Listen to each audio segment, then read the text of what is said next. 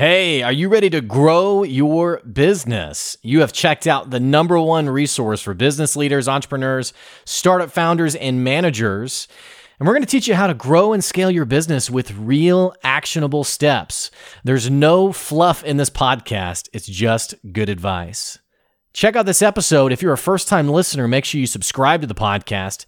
And if you enjoy this episode, leave us a 5-star review. Today's episode had Jonathan Dunn on the podcast. He's a coach, he's a mentor, he's a speaker, he's a trainer. He's somebody who believes that every single person should have a personal mission statement. I think this episode is going to inspire you and encourage you. Stay tuned. Here comes your good advice.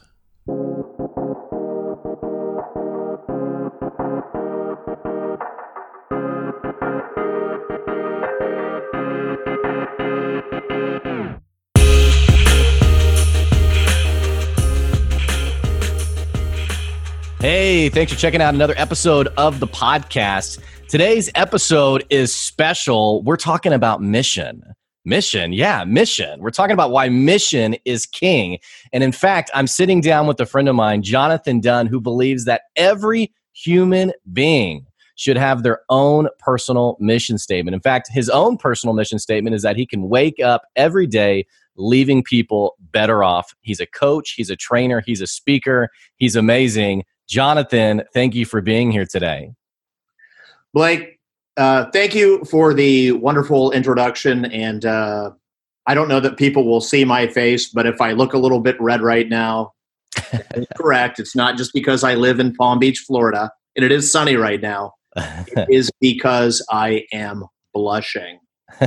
And just to share with everyone in the audience, back in 2012, I had a very, very great best friend.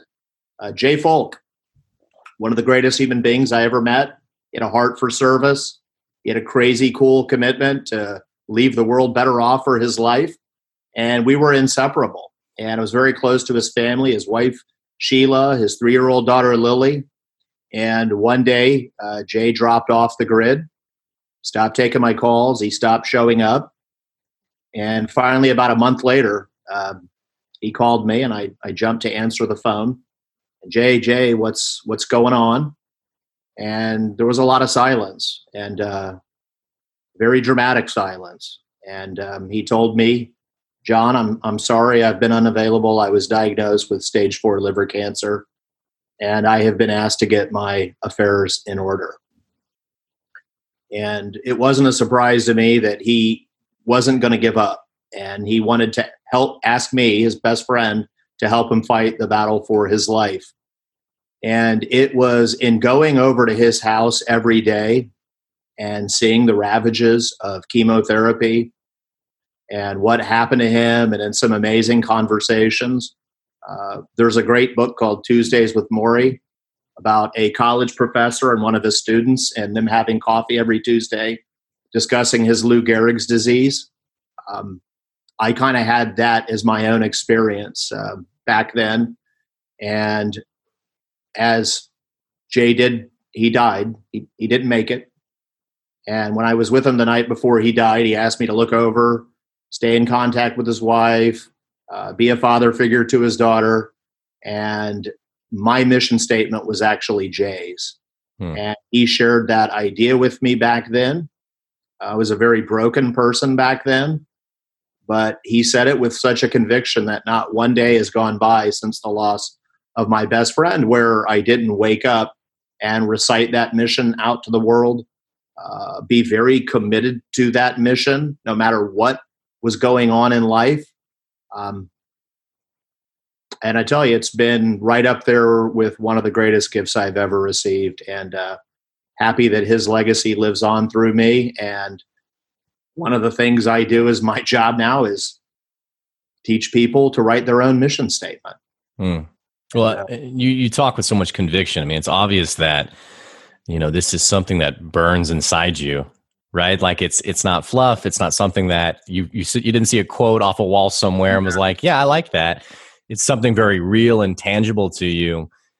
But on the flip side, I know, and I'm sure you do as well, people, and it's not just age, it's not just like an 18 or 19-year-old, although you see it happen in those buckets, even people into their 30s and 40s who really don't even know. You ask that question of like, what's your personal mission statement? And they're like, I don't even know what I like. I don't even know what I like to do. How do you help people move towards that conviction you have now? Man, I can go on major tangents, and I love everything you just said. And I want to just share with people an idea that if you don't know where you're going, you are lost. And, Henry David Thoreau over 150 years ago said everyone, most people would lead lives of quiet desperation. I think if he was to come back from the grave, he wouldn't change his mind right now. And that is where most people are at. They're lost. They've been socially engineered as to what matters. And one of the first things that I do with people to get them calibrated, Blake, is to go back to the day they were born and to ask them the question, were they born as a human being? And of course, people laugh. They think it's kind of a silly question, but they acknowledge, yes, I was born as a human being. And I say, all right, good. We're on the same page here. So would you agree when you were born that you had a physical side? And they say, I have a physical side. And I say, would you agree the physical side requires rest, nutrition, exercise? And they say, yeah, I would agree with that. And then I throw out the question of, do you know what the number one voluntary killer is of people in this world? And most people don't know. If you do, and it's ignoring those three needs. And then I ask them, do you agree you were born with an emotional side? They say, definitely agree. I was born with an emotional side, which is where most challenges arise in people's lives. And then an intellectual side, and then a spiritual side. And then I get them to kind of reflect where they're at in those four areas. The Buddhists of the world have been doing personal daily reflections for thousands of years. And yet it's something that we don't do in this great country enough. We're always very, tell people what they have to see instead of teaching them how to see. So I teach them how to start seeing themselves through those four realms. Probably a longer conversation than the podcast will allow. But I ask them to kind of grade themselves. Where are you at physically? Where are you at emotionally? Where are you at intellectually? Where are you at independent of anyone's religious belief, spiritually? Just simply, do you believe there's a purpose to your life? Most people agree there's a purpose to their life. So I ask them to grade themselves in those four areas. And then I do a Myers-Briggs test on them. A great revealing of kind of their natural gifts. And then I just have them sit back and listen to me as I read to them their gifts. Mm-hmm. And then I read to them their opportunities for growth in that area. And then I kind of ask them what they really want to latch onto, like what really stands out to them in their personality. It's usually something that's been repressed. And I have them write their mission statement off of that data, and to just wake up for 30 days and stick with whatever they write it out as. And then we go from there, but that's the initial building block. But usually if people will study who they are as a person and come to grips with that, they can write a pretty awesome mission statement within 45 minutes. Yeah. And it feels like some people, because these people are in levels, right? You have the person who's like totally, and man, you said it was powerful what you said. People who are literally lost. Lost, like don't know, when we think of that word lost, a lot of times we think of like in, some like chaotic circumstance, like you're in drug addiction, you're in, maybe an abusive relationship, like really awful circumstances. But really, it feels like you could be going to even your job, going to your job, living life, quote, but be totally and completely lost because you don't have that direction. You don't have that sense of, I guess, why is what it is. It looks like you're about to say something. Go ahead. No, I'm just listening to you, man. And it's great. You're spot on, brother. Well, and what I want to dig into is, you have the person who's there, But then you have, and like, I guess the opposite is the person like yourself who there's so much clarity and there's conviction. It's like, this is why I'm pressing forward. But then you have that person in the middle who they know the life they have now is not what they want, but they feel stuck. Oh, yeah. And a great example of this, a friend of mine, he hates his job, hates it, but he has 4 kids. And so he's like, man, I see the direction I want to go, but I also feel this burden of responsibility. And it's not just that. I've even talked to other friends of mine who, even entrepreneurship in general, they're like, man, I want to go start this business, but I have responsibilities, right? I have these kids to take care of. I have my spouse. Do you have any advice for the person who's in that awkward middle buffer? Yeah, no, and I mean, you hit another one of my very, very passionate areas. I mean, just recently, I was with my 13-year-old nephew, Reese, who I love dearly. And he says, Uncle John, I'm so stressed out. And I said, Reese, you're 13. What are you stressed out about? He goes, I don't know what I want to do with the rest of my life.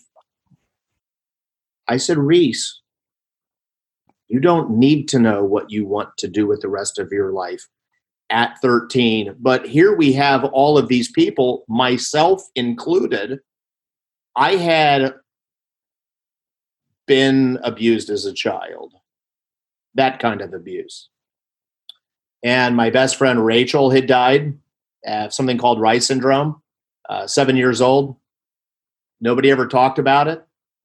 And kind of in all of our lives, we have this moment where we lose our happiness and we feel like we can't find it. And I will just tell you, I was one of those people that lost my happiness and was trying to find it. I let society tell me what I needed. And I believed I needed a sports car, a house with a white picket fence, a wife with long blonde hair, and kids.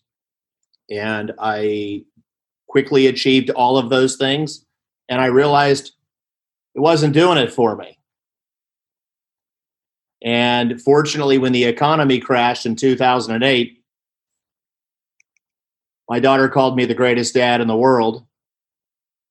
And I thought, that's the journey that I need to go on, is being the greatest dad in the world, not worry about anything else. And that is what led me into talking to you today, essentially. And the advice that I would give to your friends is, people get themselves in a lot of debt. Debt is the new slavery. And a lot of people are trying to buy their way back to happiness. But you get one life to live, and you got to find out what you're passionate about. And you got to, I started my coaching career very much on the side. Because I had a business, I had $6,000 a month in monthly expenses that I had to satisfy. But I started out my coaching and speaking business on the side. I did it for 1 hour here and there. And then that person referred another person. And then it was a couple hours here and there. And then I found myself working on the weekends, which is definitely not what I wanted to do. But as I started to build that up, I was able to start subtracting off the other stuff, and now realize sometimes you got to add to subtract, if that makes any sense. It does. And I think what's you're pointing out is some people who feel stuck.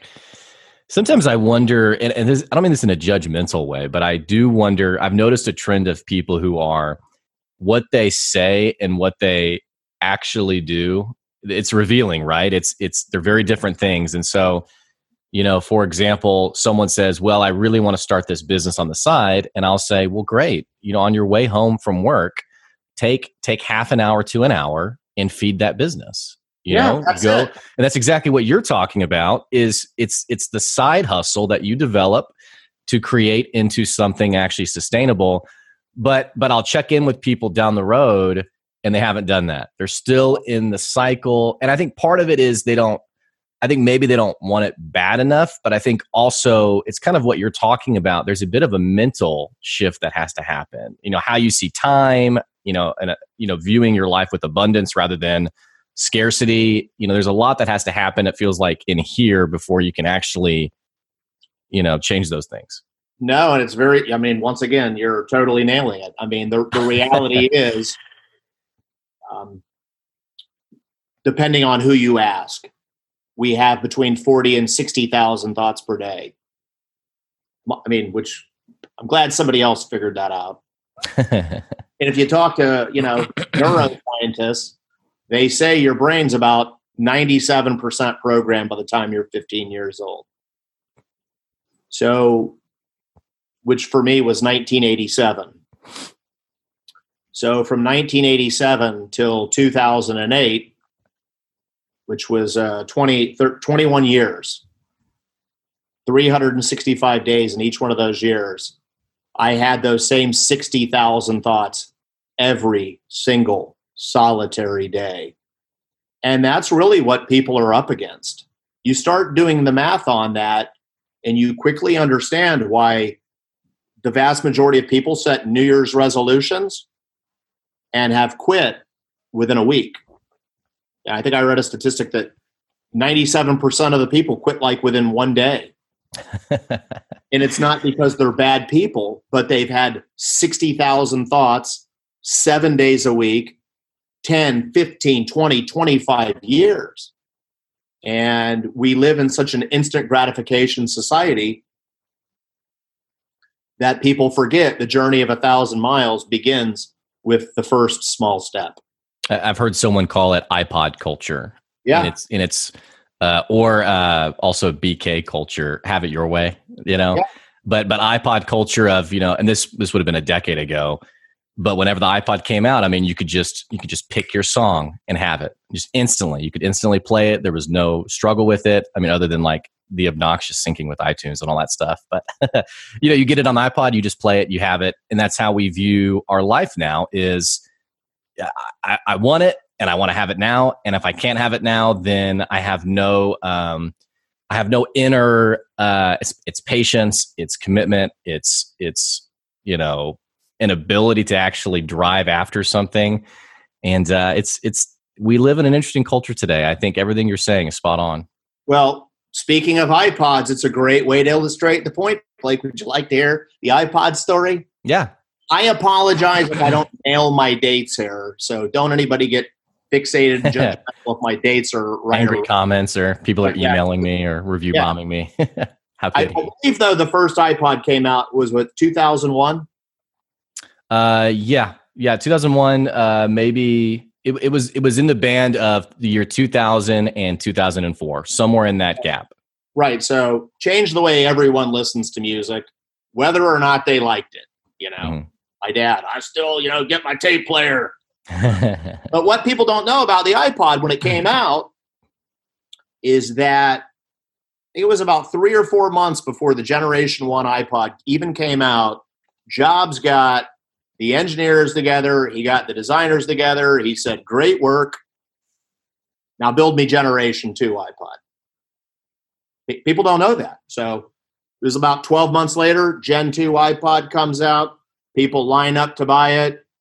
He repeats the same process for the third, the fourth. I think it was the fourth generation iPod had come out. 37 days later, Microsoft released their competing technology. Was that the Zune?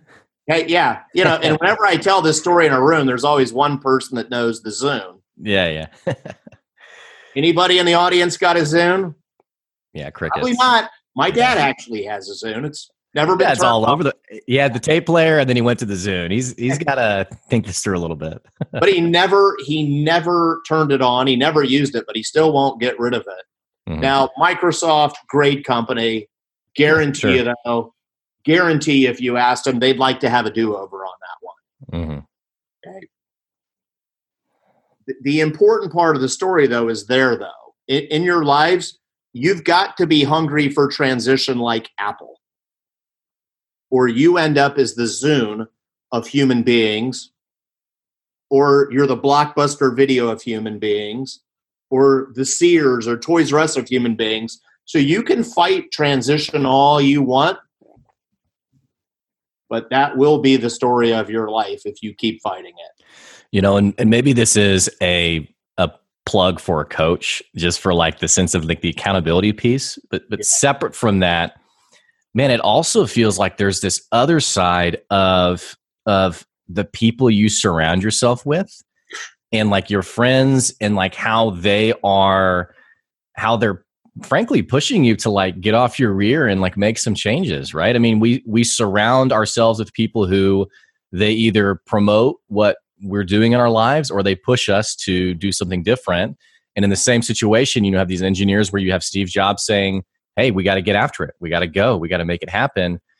Otherwise, you're going to miss it, right? Like Blockbuster, which is so wild, had an opportunity to buy Netflix and didn't.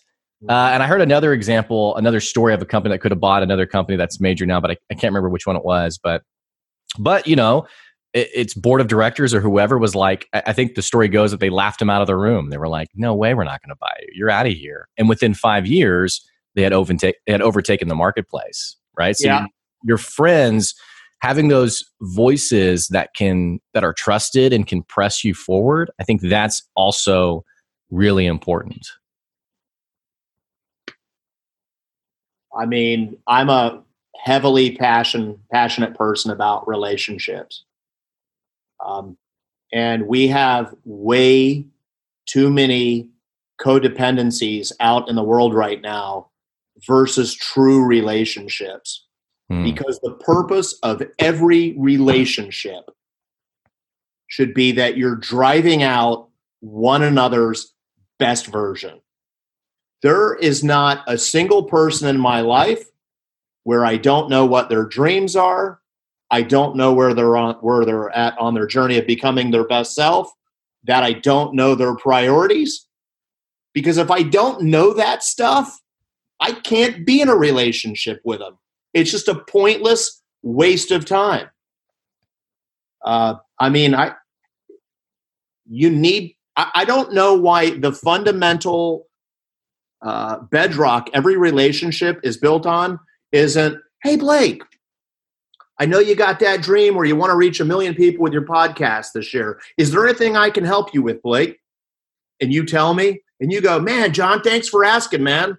John, I know you've got that dream of your daughter and you's YouTube channel reaching 1 million people. Is there anything I can help you with on that? Like, why is that not the fundamental nature of every relationship instead of people getting together and talking about bullcrap? Well, it's Did you see the Super Bowl the other day? Wasn't that a great game? No, I was actually out in nature. I was playing with my kids, and we were enjoying this great creation we're on, not watching grown men develop concussions. Yeah, I mean, it's in really what you're talking about is substance. And a lot of conversations are not, frankly, I mean, first of all, our culture is very good at pointing us inward, me. So, and this person, like you meet a person and instantly they start talking about themselves. And it's like, I don't even, we just talked for half an hour and we didn't even get to me. We were just talking about you. But then also, a lot of these relationships are not substance driven. And I think, and I'd love to get your perspective here. I think it also happens a lot with men, where men, whether it's seen as effeminate, whether it's seen as weak, whether it's seen as what have you, but a lot of men aren't having substance conversations. It is the very surface level. What'd you think of the game? What's going on? Oh, did you see this? Oh, that's great. And it never penetrates past that first layer. And so then what you find is a lot of men who are just disconnected and they don't have, those relationships that feed them. It's very true, my friend. And we call it the soap opera lifestyle, where lots happens, but nothing really happens. And, definitely, I was a young man who loved my parents, by the way. I have no doubt they did the absolute best they could. But they were the parents that, don't you cry. I'll give you something to cry about. Don't you be bored. I'll give you something to be bored about. And there's a great amount of the population that was taught to push their emotions deep, deep, deep inside. And I was one of those kids. I was highly highly sensitive. I'm an ENFJ. I was born that way, always very highly sensitive. And I remember growing up, being picked last for all the sports teams at PE, being called horrible, horrible names, and thinking that my own sensitivity and emotions were a huge detriment.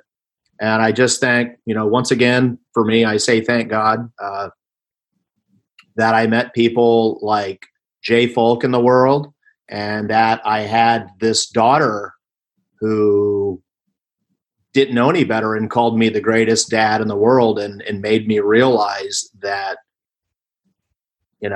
there's something way more than what I've been taught. I think, over the last 12 years, I've read lots of amazing books, but it's been more so of a unlearning process. Because once again, to quote Henry David Thoreau, he said, "I regret that I was never as wise as the day I was born." And that is a quote people could reflect upon for days. Yeah, I mean, I'm like, oh man, yeah. What do I? Well, because you just don't realize the things that are part of your mentality that have come, that are natural to you now, and not even toxic things, but that have been trained into you, right? And I don't mean it like in the conspiracy way of, the government's been sending you laced fluoride or whatever, but the things that we just, and it's kind of like that question of why do you think that way? And we don't always, and it kind of goes back to your comment, we don't always even take the time to reflect and think these things through. We're a very busy culture. Yep. A reflective life is a very effective life. To quote the late, great Wayne Dyer, habits rule the unreflecting herd. And you mentioned this earlier about how our culture, it's interesting how this happens in other cultures, but even like doing like leadership development and like working with some senior executives, whenever I talk about, and I've seen other people talk about this too, they talk about reflection, they even talk about like journaling, and I see people like clam up. like what? I had a friend of mine actually who he was speaking and he told the whole story about this incredible executive and like the notes he would keep and the reflecting that he would do for his business. And everyone in the room was kind of like, really? Like an actual executive did that? Like this incredible business owner did that? And it's a previous major owner of this incredible company. But we're almost like in disbelief. And I almost even wonder if we kind of diminish it as, oh, that's just self-help crap. That's just fluff. There's even a lot of like mental barrier to people even indulging in what you're talking about. What do you think about that?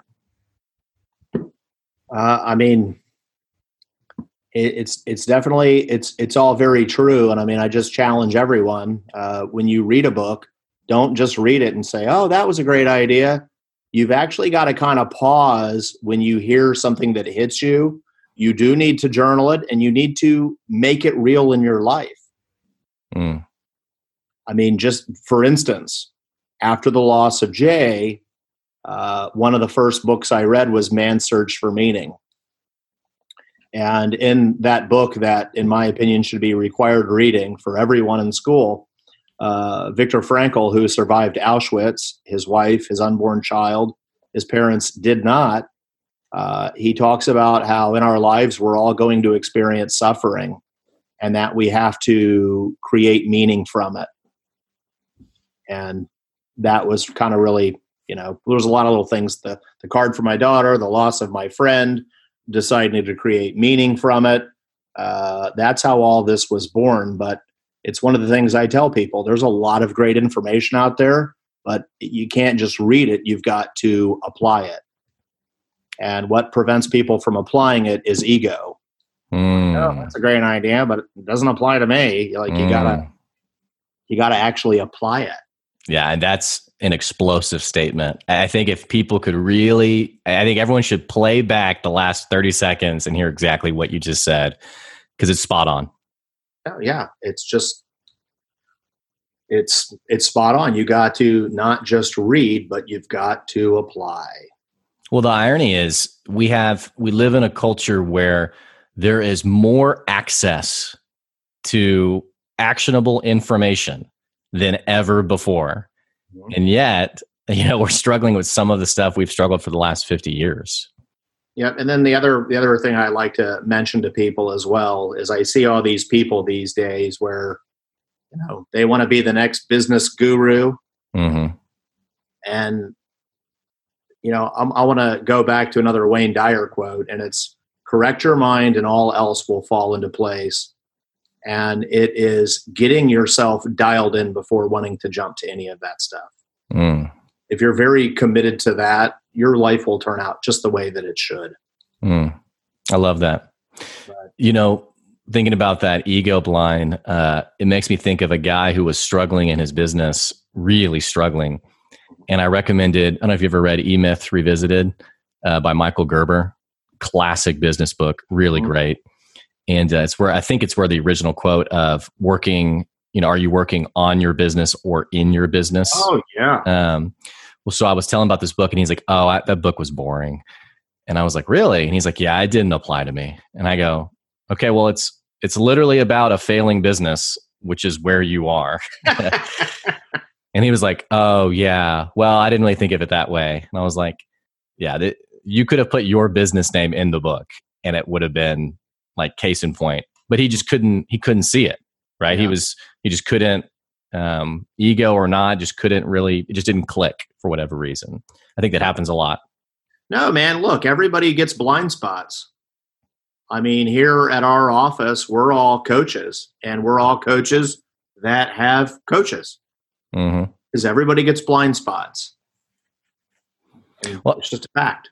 And you and I are both biased in the sense of like the coaching side of it. It's obvious why it works and why it's right for us moving forward.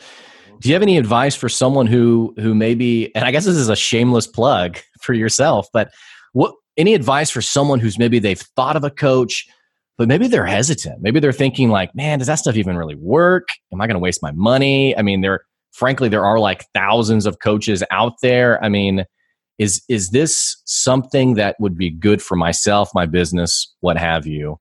What advice do you have? I mean, look, I am all about having a coach. I mean, it's been such a thing in sports for so many years. And we're really on the front end wave of it right now with people getting coaches and business getting coaches. But yeah, man, I'm all about like look for referrals and look for a proven track record because there are, I mean, just like really in any industry, I mean, there's a lot of people out there that probably shouldn't be calling themselves that. And it's, even for myself, why I always ask for a paragraph after I've worked for someone for a while. We do lots of videos here because that's a thing now. Yeah. But spot on. Right. Give it a chance. But if they don't have referrals, recommendations, testimonials, whatever you want to call it, I mean, I'm not saying they couldn't be good, but go with your gut. Yeah. and you mentioned it, you said it, and I agree. Our guru culture today, that feeling you have in your gut on this person in front of the Lamborghini, is this too good to be true? Yes, it's too good to be true. So go with substance, not, chasing your own financial worries. No, I mean, it's why, by and large, I'm a huge Wayne Dyer fan, a huge Viktor Frankl fan, and, Matthew Kelly fan. Like, these guys had their backs against the wall. They made it out to the other side, and that's where most people are at. And I like learning from people that really did it. Yeah. Not to say there's not some great ones that, didn't have that same journey, but for me, I like to deal with people who've been there. Well, I'll say I've learned a lot from you today. It's been an inspiring conversation. Man, I personally just feel renewed. I'm just like, yeah, I just need to keep getting after it. What can the audience do right now to engage with you, to follow you? I mean, give us what's the best thing people need to be doing to engage with you. I mean, first off, and I mean, you know this now about me, Blake, like you can connect with me on LinkedIn, Jonathan Dunn. I'll never try to sell you a single thing. It's not who I am. I also, you can just directly email if you want, which is jdunn@floydconsulting.com. That's our business. Floyd stands for finally living out your dreams, because that's what we help people do. And I really mean it from the bottom of my heart. Like, please connect with me. Please send me a question. Like, I will just be happy to be of service. As long as we're focusing on our relationships, the rest of life will just take care of itself. But as far as an actionable item that everyone needs to be doing today is they need to be getting with their friends, they need to be getting with their family, and they need to dream 100 dreams. And I mean it, 100. It's not an arbitrary number, but that's really the first step in disrupting that 60,000 thoughts per day that's going through your head and being prepared to take the next journey. Jonathan Dunn, man, I appreciate you joining us today. Thank you. I have to ask you, since I now say it, I got to stick to my thing. What is your main dream, Blake, and what are you doing about it? Man, I have a hunger and a thirst to impact as many people as possible. You know, I don't envision myself ever being on stage. I don't really envision myself, in front of thousands of people.